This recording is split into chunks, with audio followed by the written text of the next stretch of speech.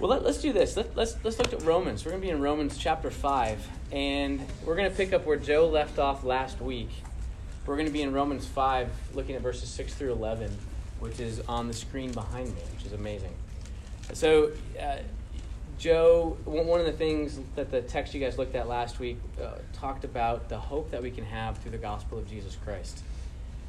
Throughout Romans, Paul builds this case of the fact that salvation is an utterly gracious act of God.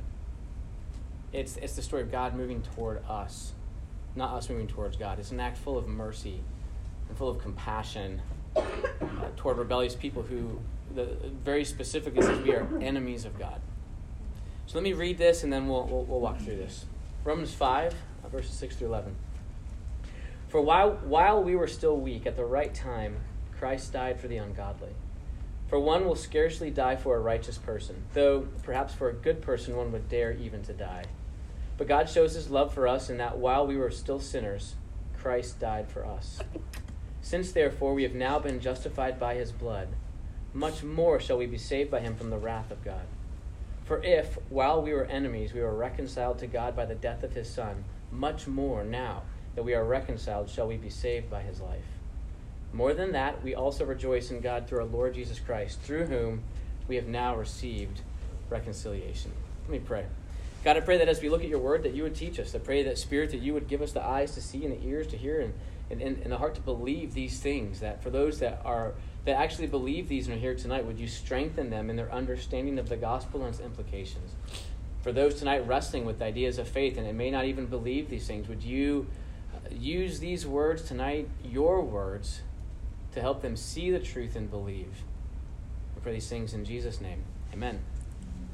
I may have used this illustration with you guys here before, or if you've heard me teach other places, I've used this before, so if you've heard it before, I'm not sorry. Some people, when they talk about salvation, they think of it in terms of like you're on a ship and you're shipwrecked, right? And you're floating in the ocean.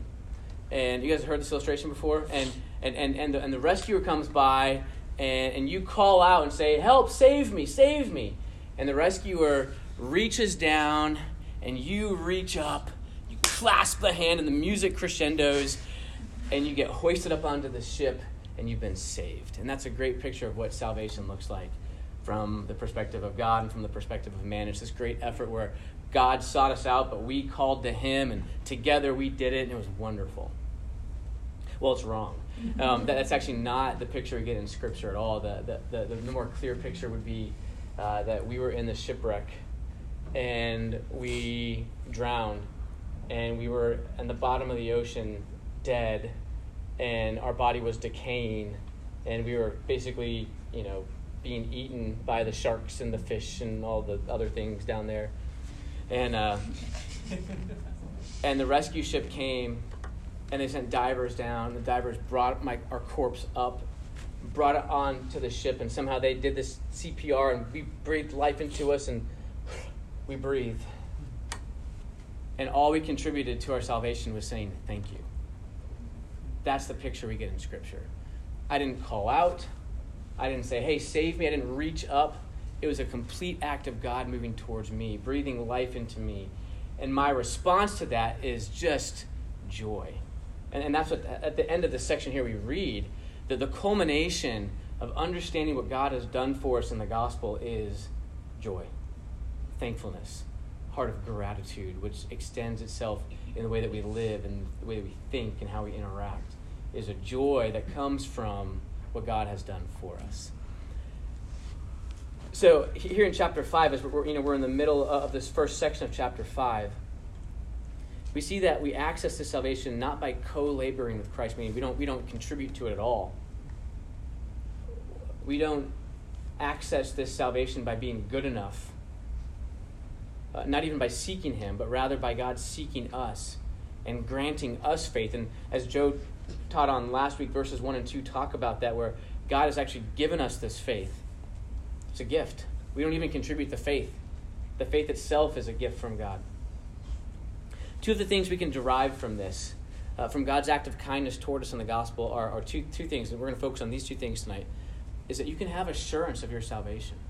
You can know that you're saved. And you can know that you will persevere in your faith if you truly are saved. Those two things we see in this text here. Well, how can we know, at the end of what Joe taught on last week, it talks about in verse 5 about, character, all these things. At the end it says, character produces hope, and hope does not put us to shame because God's love has been poured into our hearts through the Holy Spirit who's been given to us. How can we know that the hope that Paul talks about there in verses 4 and 5 is not just naive optimism or wishful thinking, right? How can we know that? Two things. We have the subjective experience with God through the Holy Spirit. We also have the objective truth of God revealed in history through Christ's death and resurrection. So we have both. We have a subjective experience with God through the Holy Spirit, which is important. But we also, it's not just our experience with God that's important. It's actually rooted in objective truth. The fact that God has spoken and he has acted in history, most notably through sending his son Jesus Christ to live on our behalf and then to die on our behalf. Christopher Ash, he wrote this great commentary on Romans, he says, to have subjective feelings without the objective anchor of the cross will deprive my assurance of any stability, for I will be at the mercy of my feelings. Right? So if we only rely on the subjective, how I feel and what my experience with God is, based on how I feel that day, I'm going to be all over the place. But feelings are still good, right? But they have to be rooted in objective truth. You need to have both. So he goes on to say, but to have the objective truth without the subjective ministry of the Spirit will leave the cross as theoretical truth. So you can have knowledge of what God has done through his son Jesus Christ on the cross. You can know intellectually, but if the Spirit hasn't worked in your heart to believe that, that just stays out here as, that's a nice idea. That's an interesting world philosophy.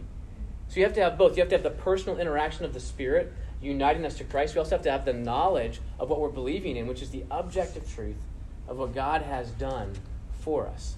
I'll unpack that a little bit. But the subjective experience of having the Holy Spirit poured into us, what does that look like? Well, one of the roles of the Holy Spirit is to remind us of God's love. And that's at the end of what Joe taught on last week. That's one of the things he's talking about, that God's love is poured into us through the Holy Spirit, which indwells those who believe the gospel of Jesus Christ. And so the Spirit reminds us that God loves us. The Spirit moves our affections. He moves our emotions in ways that draw us closer to God and provides assurance of his love and goodness. Now, how does he do that? Sometimes this assurance, it might come, and most often comes, as you read God's word. God promises to use his word through his Spirit to apply his truth to us. And so there is the subjective relational aspect of the Spirit's ministry to us using the objective truth of God's word. Sometimes it might be through prayer. We know that the Spirit helps our prayers. We know that as we are praying, the Spirit often will illumine Scripture in our minds or help guide our thoughts or our hearts of even how to pray. And sometimes we know the Spirit will take our prayers and present them to God through Jesus Christ, even when we don't know what to pray for.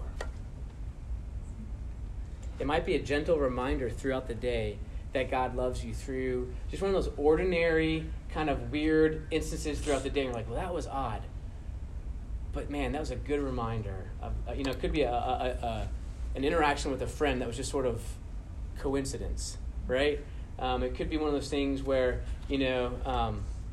just things line up the way, and you're like, God, thank you. That was your kindness to have the day go the way I needed it to go today. Sometimes there are extraordinary things where God works in really amazing ways, providing for you or reminding you of truth. These things the Spirit loves to do to remind us of the way that God loves us.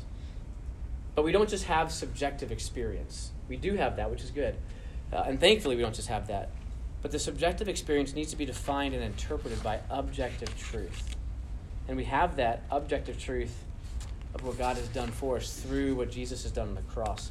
If you look at those first three verses, 6, 7, and 8, the word die, or some version of die, is said 4 times. It's as if Paul is trying to get our attention, right? Listen to this. For while we were still weak, at the right time Christ died for the ungodly. For one would scarcely die for a righteous person, though perhaps for a good person one would dare even to die.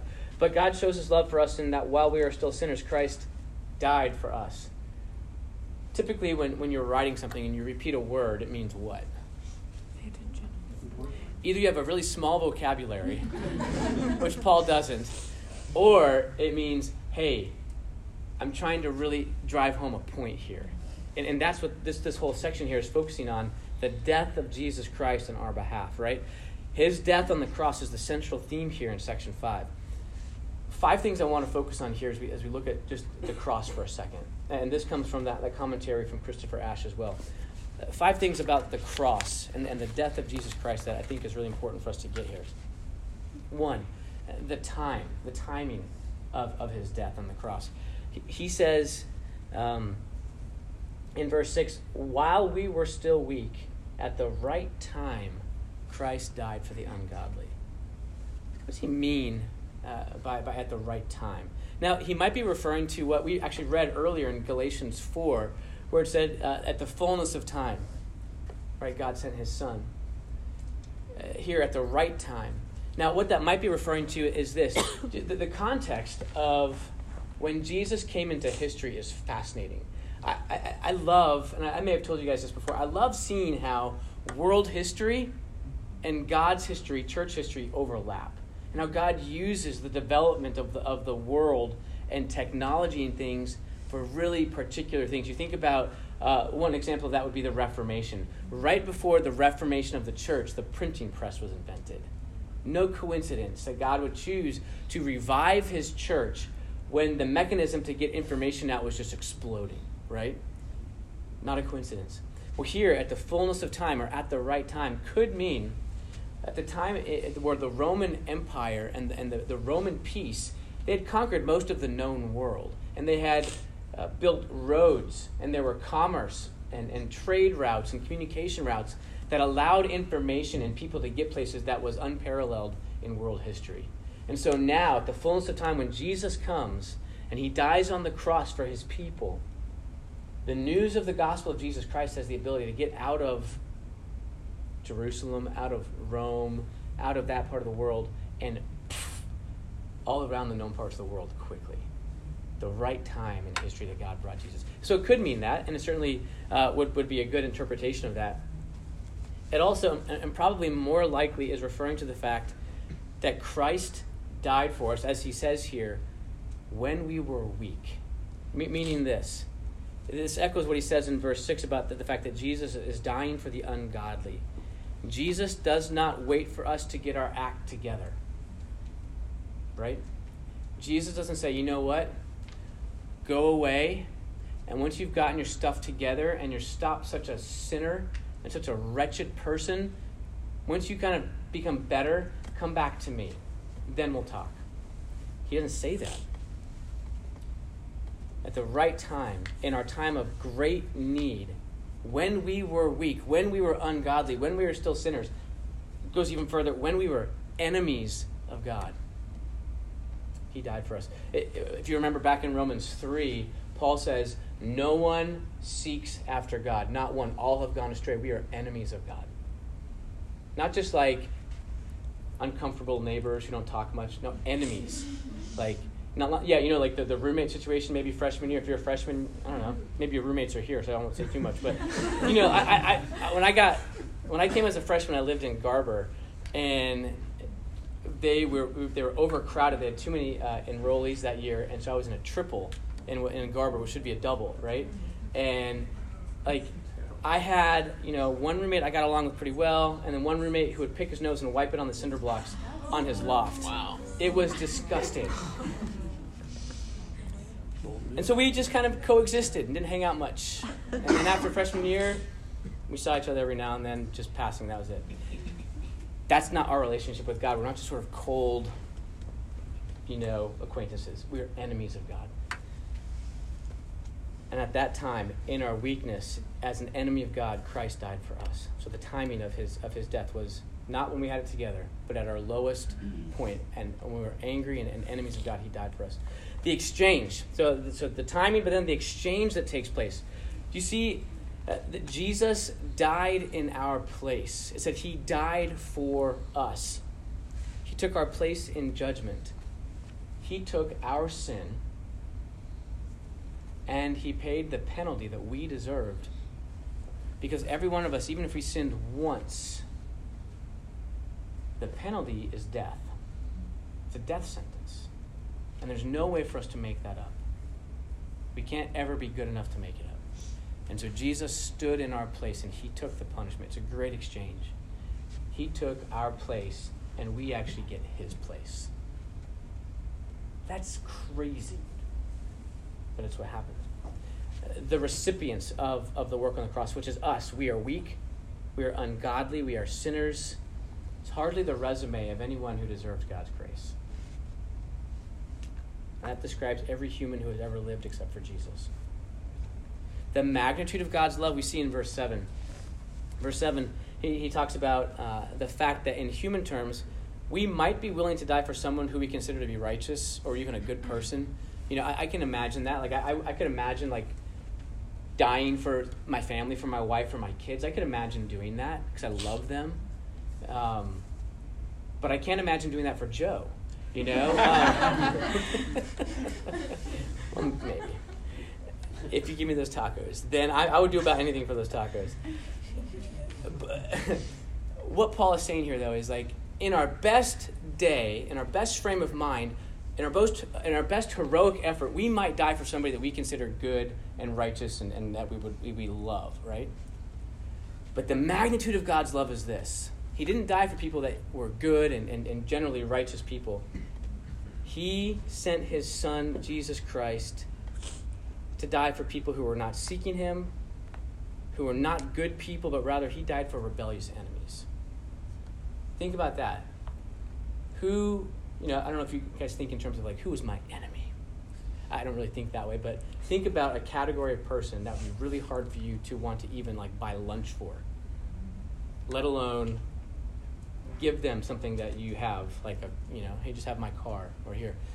Think about dying for that person or that category of person. That God's love has demonstrated to us that while we were his enemies, he died for us. So the magnitude of his love on the cross. And then this, the proof, where he says in verse 8, but God shows his love for us in this. The proof of God's love is this, that while we were still sinners, Christ died for us. The cross proves the magnitude and the depth and the scandalous nature of God's love for us through his son, Jesus Christ. And that leads us to what I mentioned earlier, this great assurance of our salvation. If Jesus didn't die for us because of who we are or what we've done or because we're pretty good, if he died for us when we were enemies of him, there is nothing we can do to separate from his love now. Do you hear that? If he didn't die for us because we were pretty good, there's nothing we can do if we're pretty bad to separate us from his love if we truly believe in Jesus Christ, right? His love for us is not based on conditions that we can affect or change. His love for us is based on his great grace and mercy, and that is it. We have this positional relationship with God that's not dependent on our works, meaning positional relationship, meaning we are brought in and called children of God. And the position we have now is a reconciled relationship with him, and that can never be taken away by anything that we do if we have a true faith in Jesus Christ. I love my two children. From the moment that we got pregnant with them, we love them. This is not based on what we knew they would do for us or what they already had done, because they hadn't done anything for us yet. It was based on our desire to love them, right? And they can't make us love them less. Now, there are times I like them less. Certainly. Just the other day. So I think I've told you guys this before. Like my son doesn't sleep well. So oftentimes we end up bringing him into our room around 4 a.m. when he wakes up and is yelling, all done, out, get out, So we bring him into bed. He sometimes will sleep better next to one of us. But what he does often is he cuddles right up next to me. And he looks at me and he goes, it's like 4 a.m. He's like, happy dad. Happy dad. Happy Declan. I said, no, Declan. Sleepy dad. Get some rest. And then he like pokes my eyes. And then he like flops around a lot. And then every now and then he flops and he cracks one of us in the head. Like, and it hurts so bad. And I'm like just furious. It's 4:30 in the morning. You know, my wife has a bloody nose now because my son who headbutted her, the bully, you know.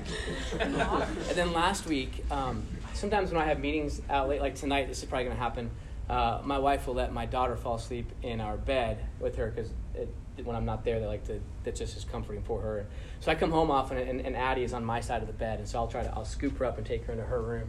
This night, like I scooped up to take her into her room, and she woke up in the process, and she was furious because she didn't want to be out of our bed. And so she sat on the end of her bed at 10:30 at night like this. And I'm like, sweetie, you have to go to bed. I don't want to. I want to sleep in your bed. Addie, it's 10:30. I am not going to argue with you right now. Go to bed. No. And I'm like, In those moments, I'm not liking them very much. I still love them. And I demonstrate my love by letting them live, right? And I prove that, you know, I pursue them, I love them, I'm kind to them, and I tell them I love them. You know, they have that subjective experience of love from me and my wife.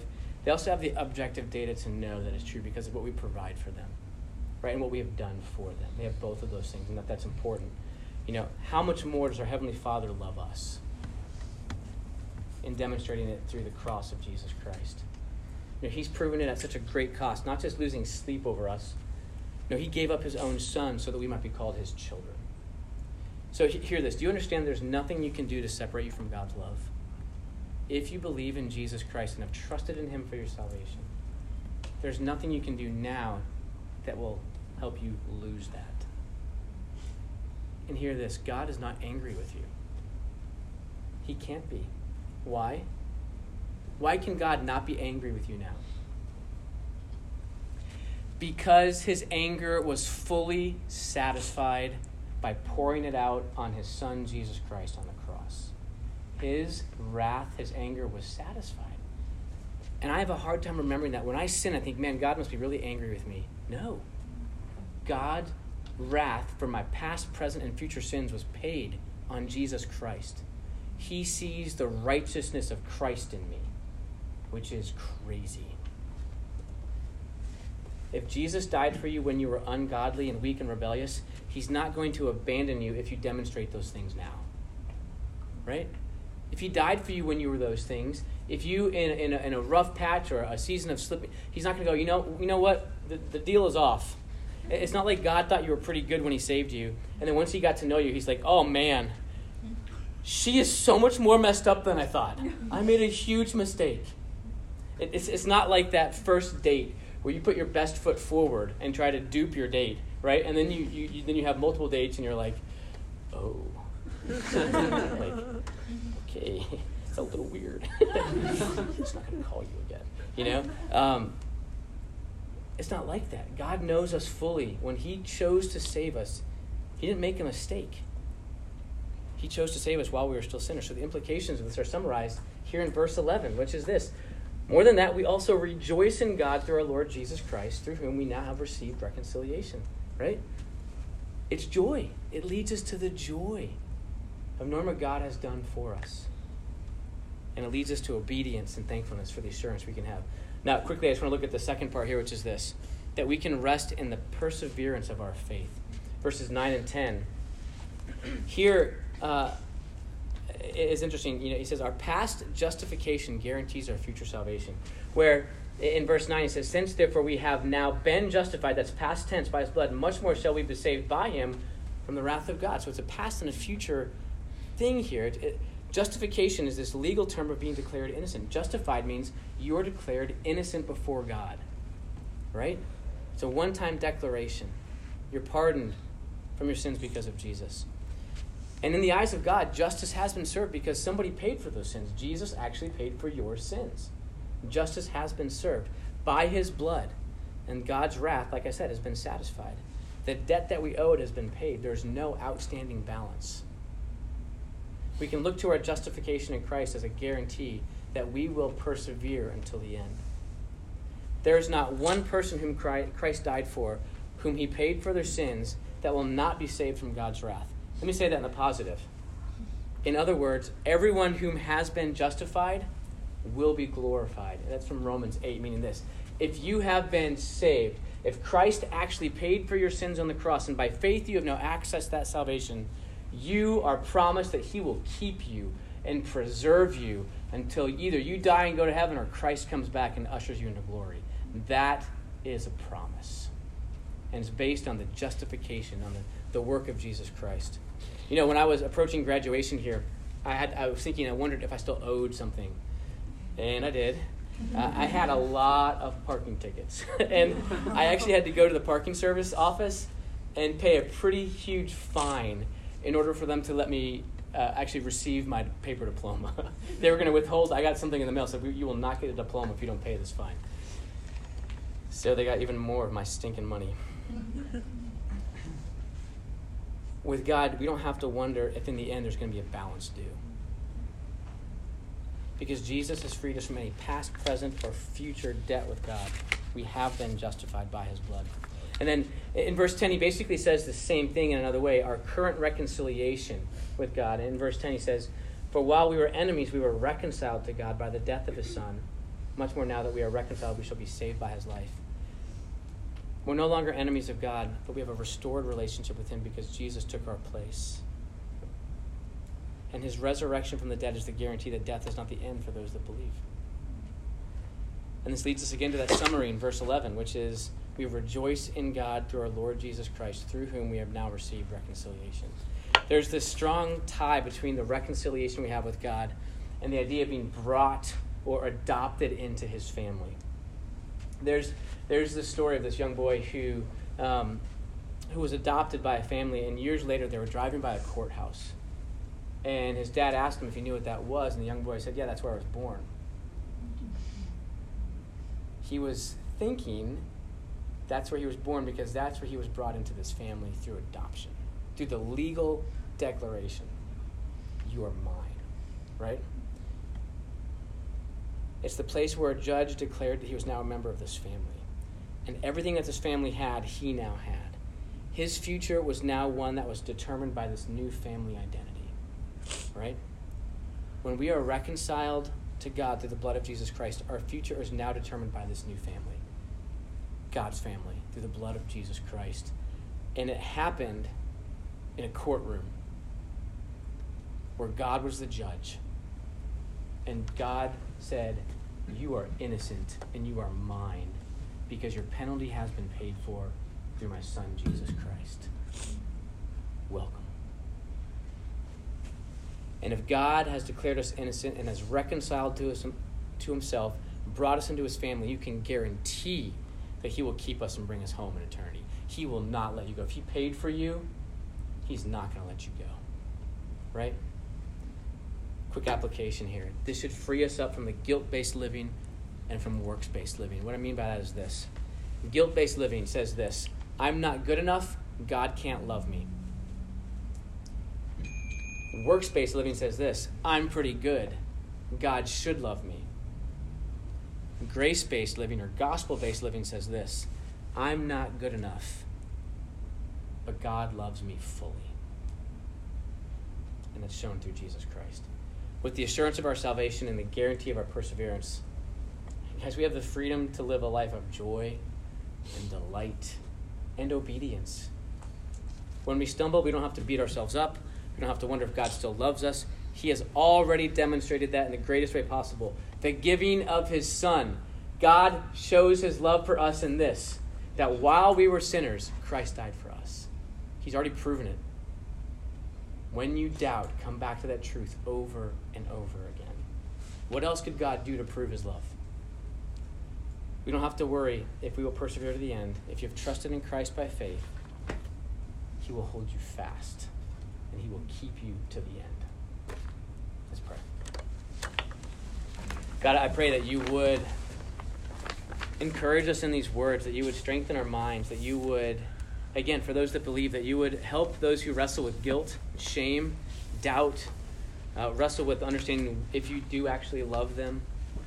And for those who are wrestling with even the understanding of what the Bible is saying or who you are, what Jesus did, Pray that you would use this as a means by which you draw them to yourself. Pray these things in Christ's name. Amen.